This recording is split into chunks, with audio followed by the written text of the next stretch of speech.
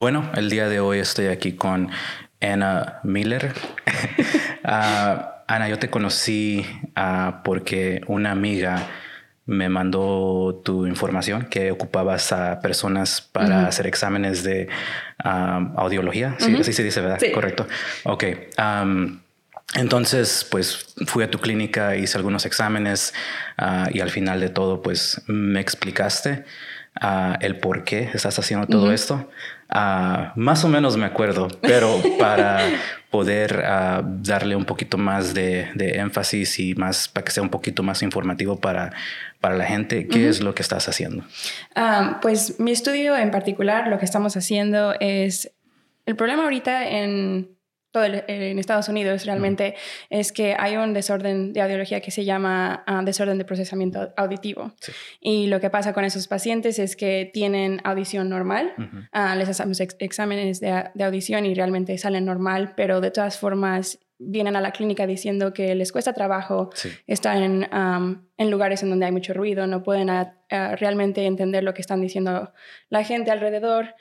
Entonces, este desorden de procesamiento auditivo es algo que es un poco nuevo realmente en la área de audiología, pero el problema es que no hay muchos audiólogos bilingües. Sí. Entonces, he notado que para empezar, cuando tienen pacientes bilingües, no les gusta hacer los exámenes de procesamiento auditivo porque no pueden realmente decir, ok, sí es un problema de procesamiento auditivo y no es algo de lenguaje.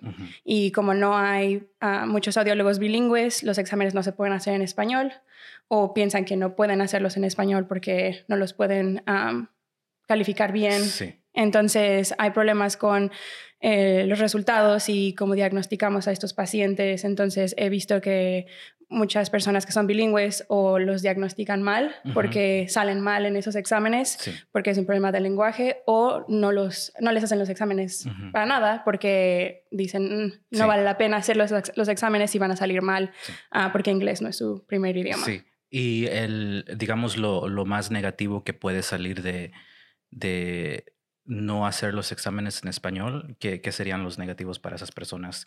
Que obviamente pues los exámenes no van a ser al 100% porque no hay manera. Claro. Sí. Para empezar, si no hacemos los exámenes y la persona tiene procesamiento auditivo, van a ir por ejemplo, en educación van a tener problemas porque los estudiantes son muy ruidosos, ¿no? Los salones son muy ruidosos. Claro. Entonces, personas que tienen problemas con procesamiento auditivo no pueden, así como nosotros normalmente cuando estamos en restaurantes, nuestro cerebro sabe qué es lo que tenemos que ignorar. Entonces, sabemos que los platos, los cubiertos y todo eso es ruido, lo podemos ignorar.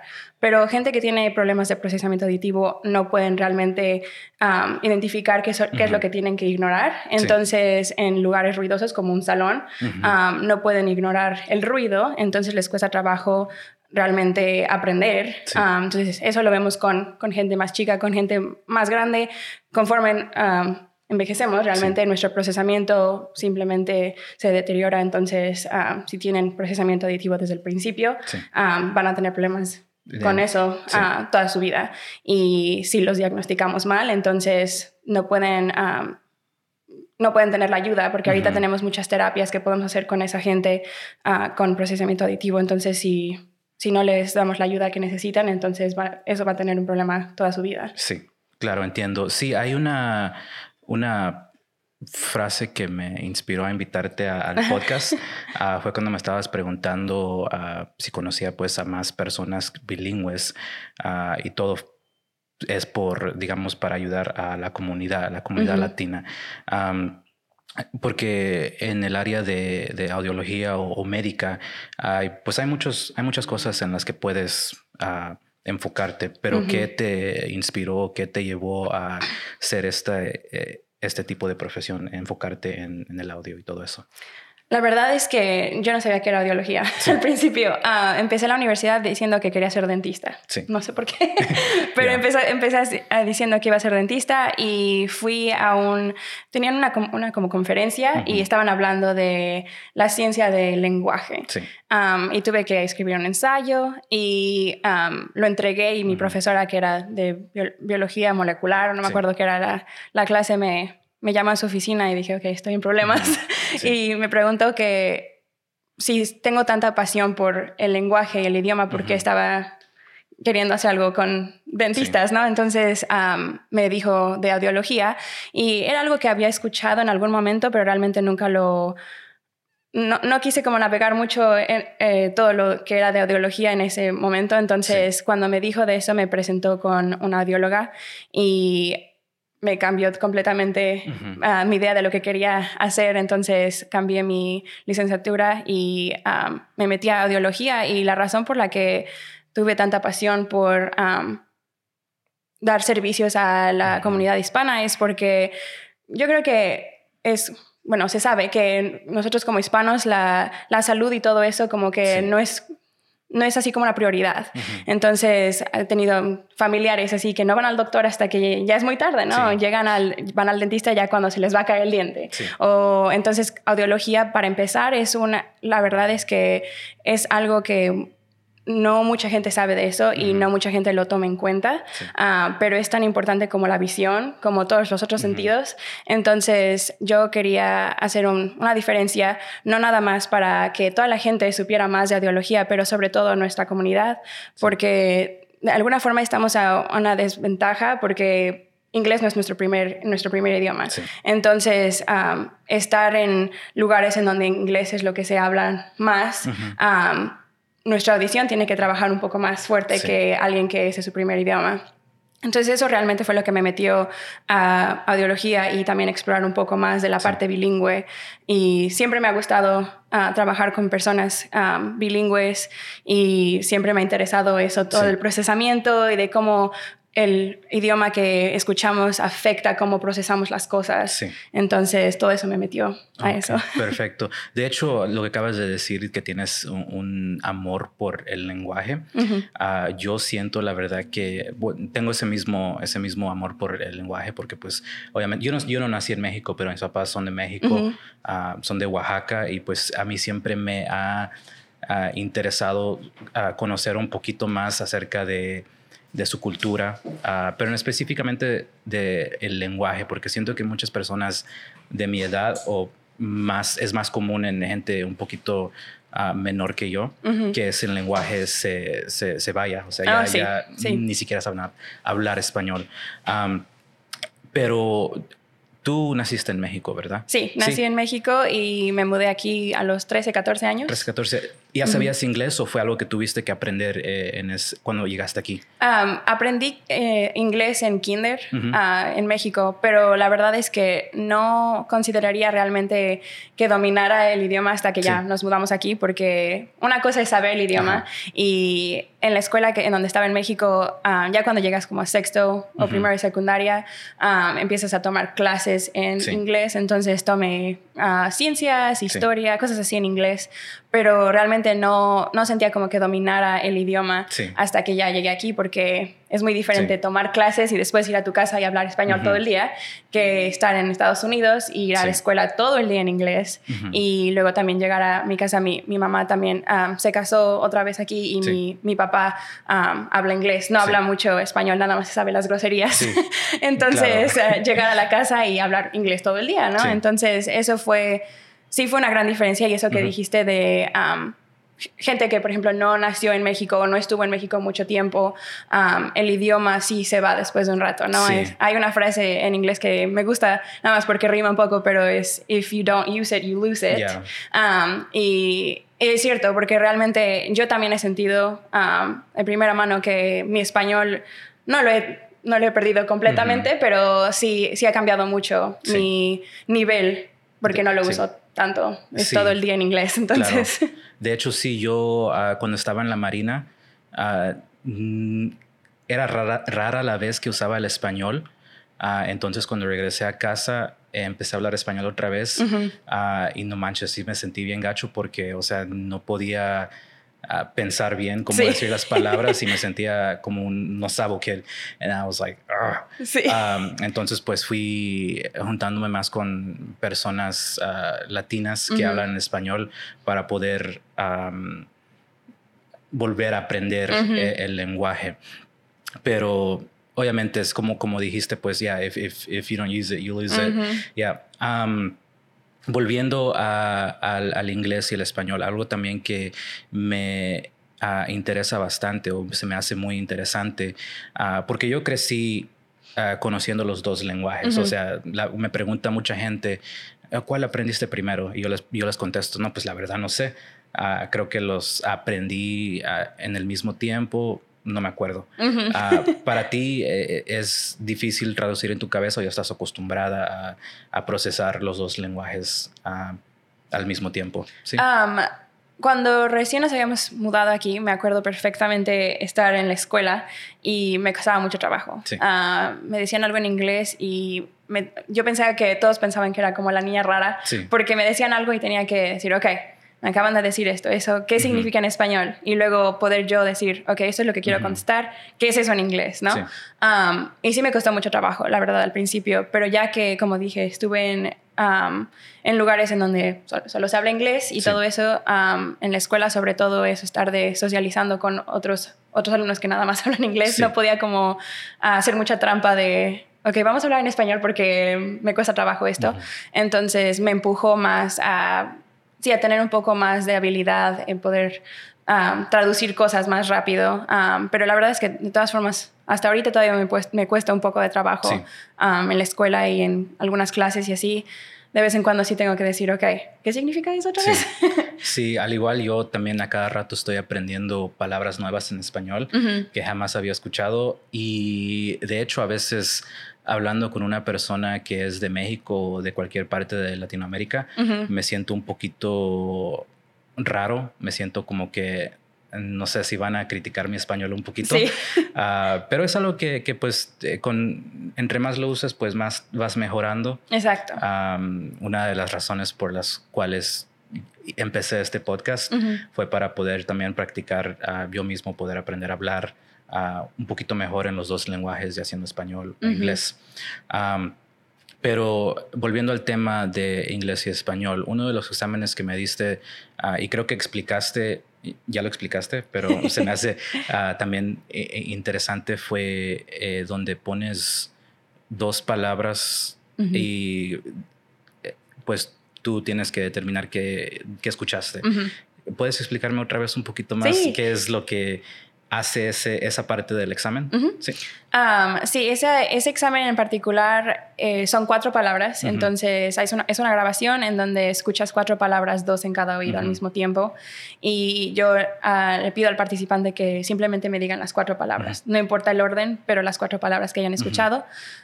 Y la verdad es que hasta ahorita ese examen es el que ha sido de más importancia para mí, porque he notado las más diferencias en los dos idiomas. Entonces, nada más para clarificar el estudio en el que estoy haciendo, hago los 3 exámenes en inglés y también los hago en español y comparo cómo hicieron las calificaciones en español y las de inglés.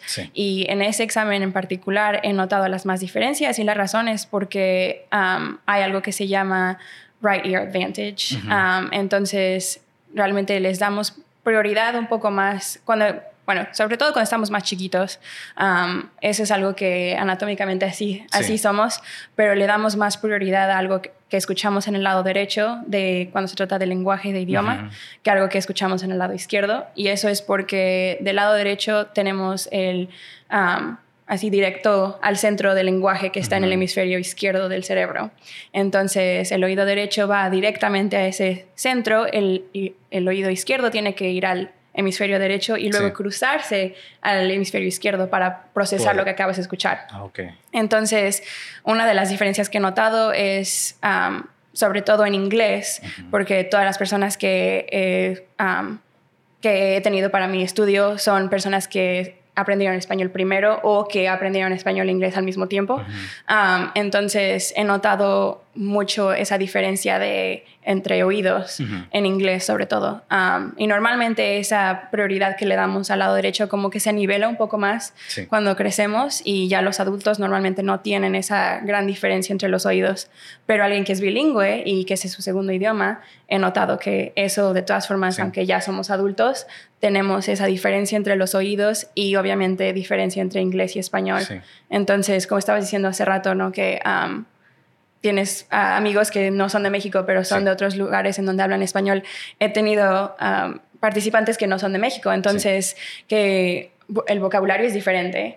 Y me dio mucha risa una vez porque te acuerdas que en el estudio tienes que tomar un examen para ver si realmente eres proficient en los dos idiomas.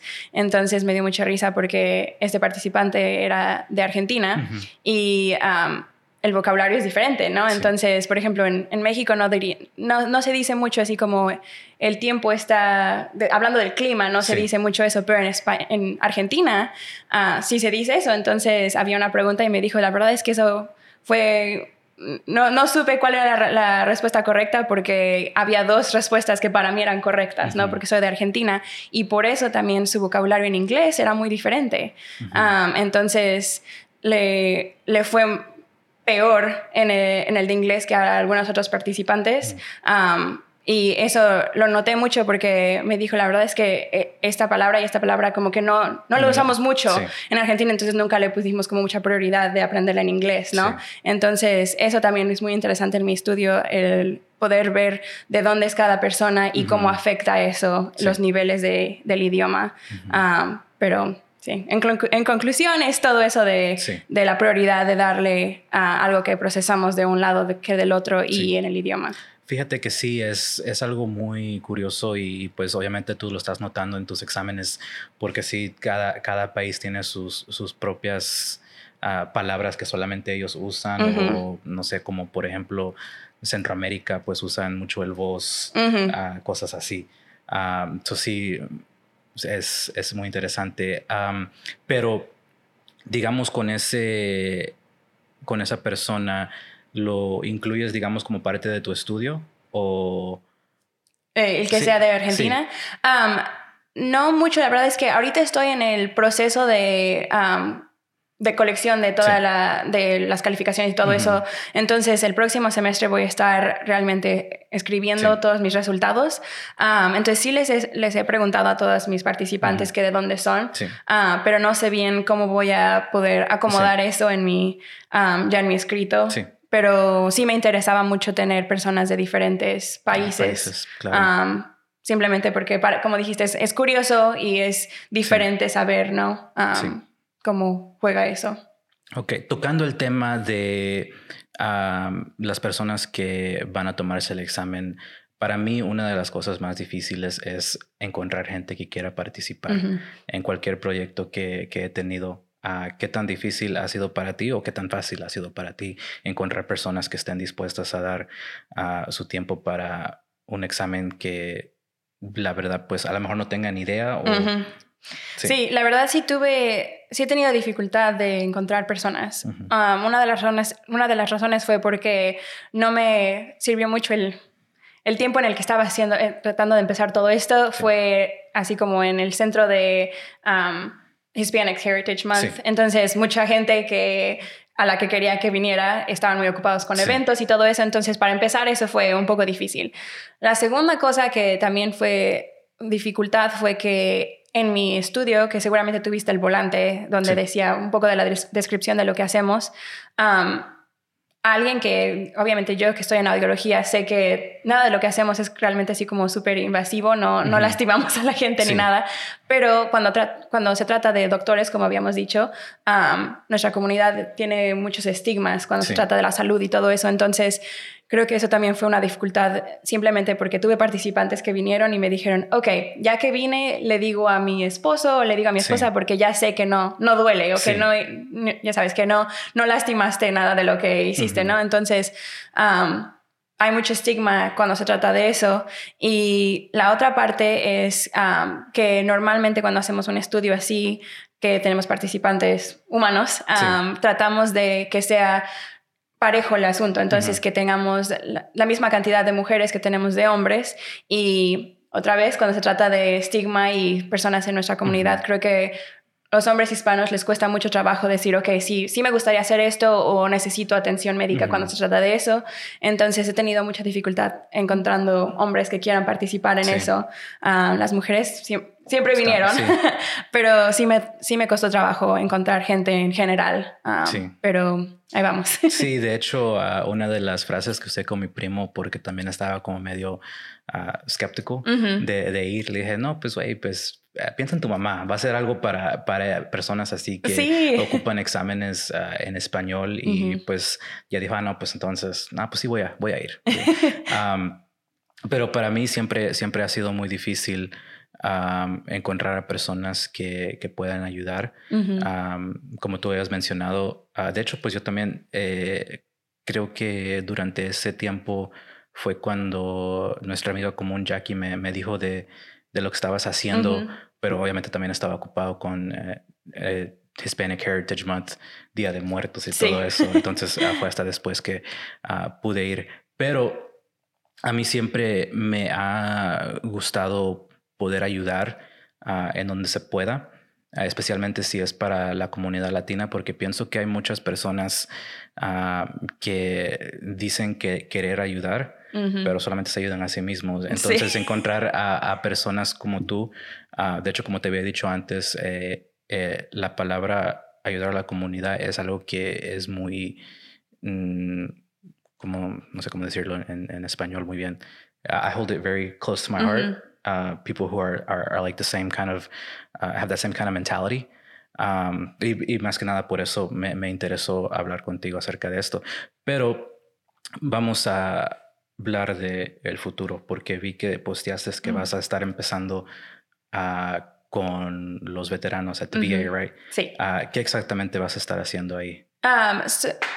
Bueno, para empezar, voy a explicar un poquito de lo que hacemos en el programa de audiología. Entonces, el programa de audiología es un programa, es un doctorado clínico. Entonces, son 4 años después de la licenciatura. Entonces, yo hice mi licenciatura en UCA y después de eso en UAMS es el único programa en Arkansas que tiene el programa de audiología. Entonces, es un poco diferente que en la escuela de medicina, porque para empezar, nosotros es como un programa acelerado de alguna forma. Entonces, nosotros empezamos a ver pacientes desde el primer día. Entonces, desde el primer día que empecé el programa, he estado viendo pacientes y he estado haciendo diferentes rotaciones en diferentes clínicas y hospitales y todo eso. Y eso lo que causa es que nuestra residencia no tenga que ser tan larga.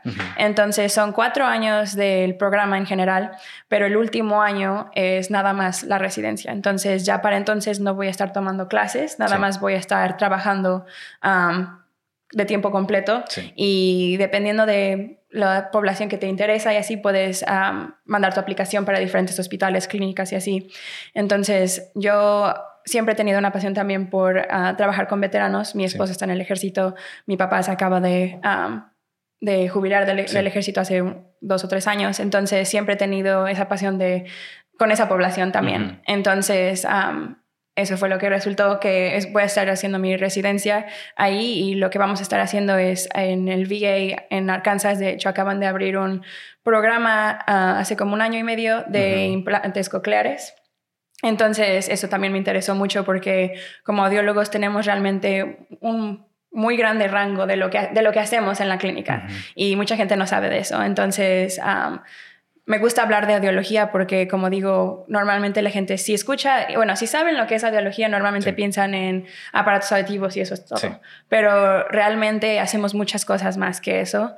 Y en el VA me interesaba mucho trabajar ahí porque, como te digo, tienen ese programa de implantes cocleares, trabajan mucho con los veteranos también que tienen zumbidos y así en sus oídos por explosiones o simplemente por estar en el ejército. Esa población ya está más en riesgo de pérdida auditiva.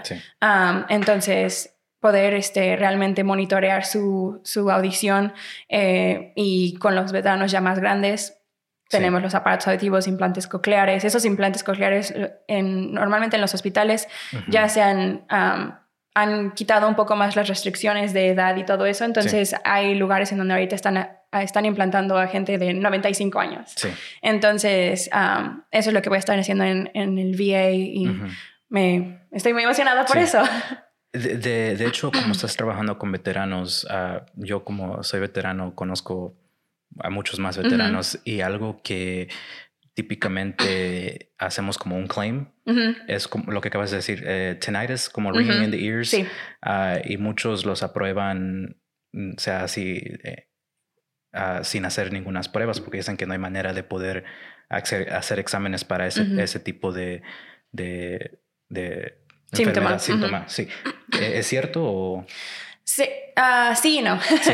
No hay realmente un examen para probar que lo tienes o que no lo tienes, pero sí hay exámenes para, por ejemplo, gente que tiene muchos problemas con el tinnitus o tinnitus. Hay exámenes para... los aparatos auditivos han cambiado mucho en los últimos años y una de las cosas que hacen es una cosa que se llama tinnitus masking. Entonces lo que hacen es... haz de cuenta que producen un sonido que es de la misma frecuencia que el tinnitus que tiene esa persona. Sí. Y entonces ese mismo sonido, haz de cuenta que como que lo cubre con una cobija de alguna forma y ya no se escucha tanto. Entonces hacemos exámenes para determinar qué es la frecuencia que más les molesta, qué es lo que escuchan. Entonces, normalmente también quiero decir esto que el tinnitus es un síntoma de pérdida auditiva. Hay gente que no tiene pérdida auditiva y tiene tinnitus, pero normalmente con gente como los veteranos, como estábamos diciendo, que están a más riesgo de pérdida auditiva y que han estado en contacto, bueno, en lugares en donde hay muchos lugares muy fuertes, sonidos muy fuertes, eso normalmente es un síntoma de pérdida auditiva. Sí. Entonces, normalmente si les ponemos los aparatos auditivos, simplemente con ponerle los aparatos auditivos, lo que estamos haciendo es estamos estimulando al cerebro para que el cerebro no tenga que hacer esos sonidos porque como tienen esa pérdida auditiva, el cerebro está como tratando de ayudarle un poco y está provocando sonidos que no están ahí. Entonces, si ponemos aparatos auditivos, estamos amplificando esos sonidos que ya no escuchan y simplemente con darles acceso a esos sonidos, tinnitus a veces se va por completo o de todas formas notan una ventaja de estar usando los aparatos auditivos porque ya no escuchan tanto eso. Sí. No, pues qué chido saber eso porque la verdad cuando yo iba a hacerme los exámenes, la verdad no me explicaban, nomás me decían, ¿estás bien o estás mal? Sí. Y pues yo dije, no, pues está bien. Bueno, lo que ustedes quieran decir. Yo no, la verdad no sé. De hecho hubo un tiempo, una vez que fui a ver a un doctor ahí por la Chanel. La verdad no sé qué estaba haciendo, pero me hizo el examen. El clásico, el que you push the button. Y después no sé qué estaba viendo, pero como que me puso un headphone aquí y el otro por acá y dije, no, pues ¿qué está haciendo este güey? Y nunca me explicó.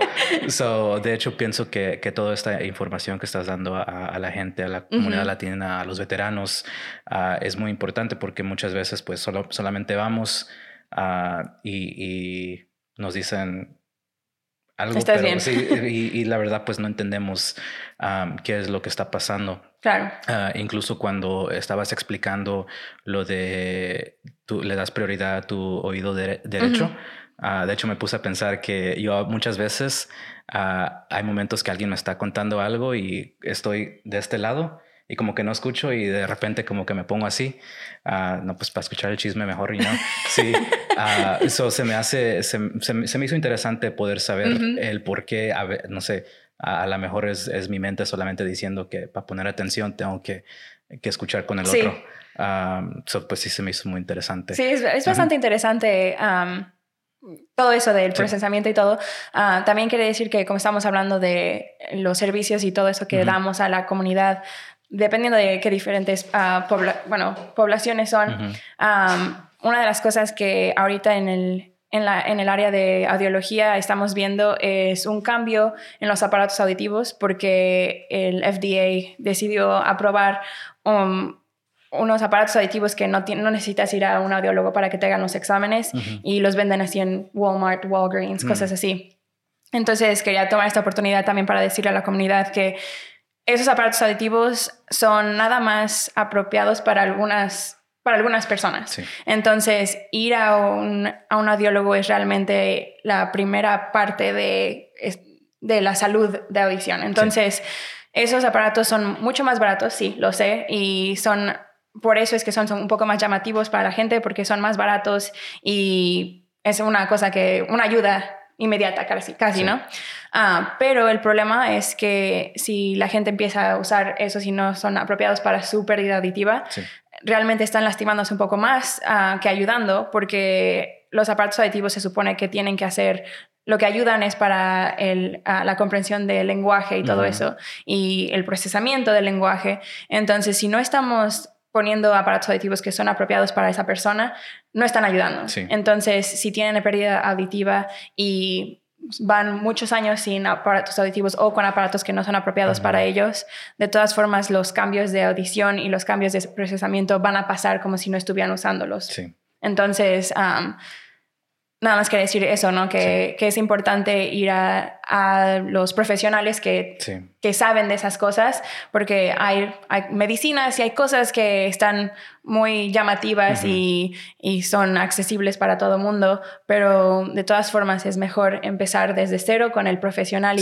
y en ese momento hacer todas las preguntas, porque para eso estamos los audiólogos, ¿no? Entonces, hacer cita con un audiólogo y ya si tienen pérdida auditiva, entonces preguntar, ¿estos aparatos que venden en Walgreens o en Walmart o lo que sea, serían apropiados para mí? Y entonces, en ese momento, el audiólogo o la audióloga les diría, ¿no?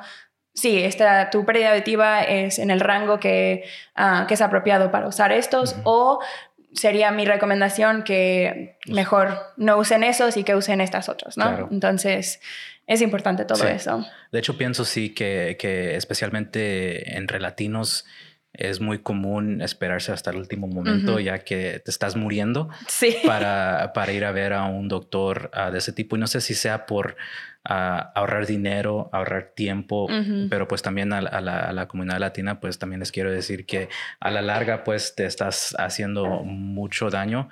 Lo digo también por mí mismo, porque pues también soy latino y también soy terco.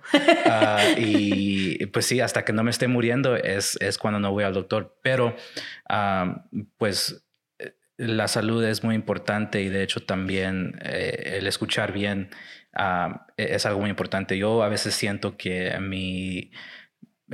estoy perdiendo un poquito el poder escuchar. No sé si sea por el ejército o por lo que sea, pero pues sí, quiero tomar esos pasos para poder mejorar o encontrar las maneras que son mejores para ayudar. Sí. Pero bueno, pienso que vamos a terminar este podcast.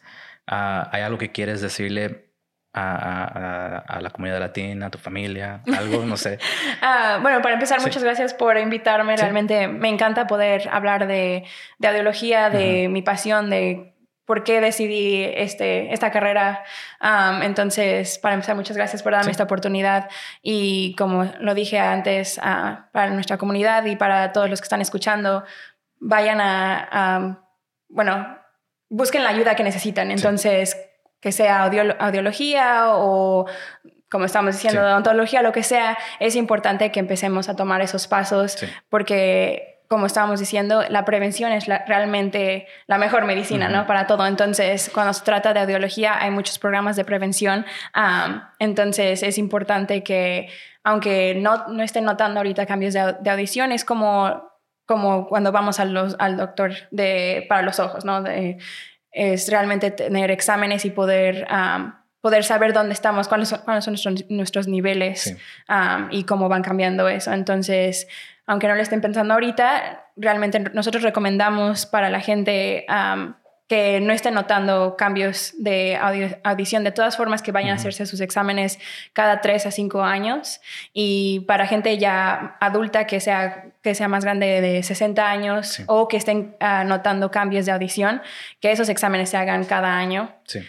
Igualmente para las poblaciones, como estamos diciendo, de alto riesgo, como sean veteranos, músicos también son de alto riesgo. Esas personas que también se hagan exámenes de audición cada año, porque de todo realmente su trabajo depende de eso. Entonces, en el ejército, en música, entonces tomar esos pasos, como lo estabas diciendo, para prevenir cosas. Sí, claro. Entonces, bueno, ¿Aún ocupas personas para hacer exámenes o ya estás? Estoy terminándolo ahorita, pero me encantaría tener más hombres, como estábamos diciendo. Entonces, tienes mi información si quieres compartirla con esos que te escuchan en tu podcast. Pero sí, me encantaría que vinieran. Tenemos también servicios en la clínica donde estoy haciendo mi estudio. Tienen servicios un poco más baratos que en otras clínicas, simplemente porque es una clínica de estudiantes. Entonces, nada más poner esa información también para que la gente sepa que hay servicios y que no están tan costosos como lo pensamos. Entonces, sí. Ok, perfecto. Bueno, muchas gracias por estar aquí. Sí, muchas gracias a ti. Bueno, salud. Bye. Bye.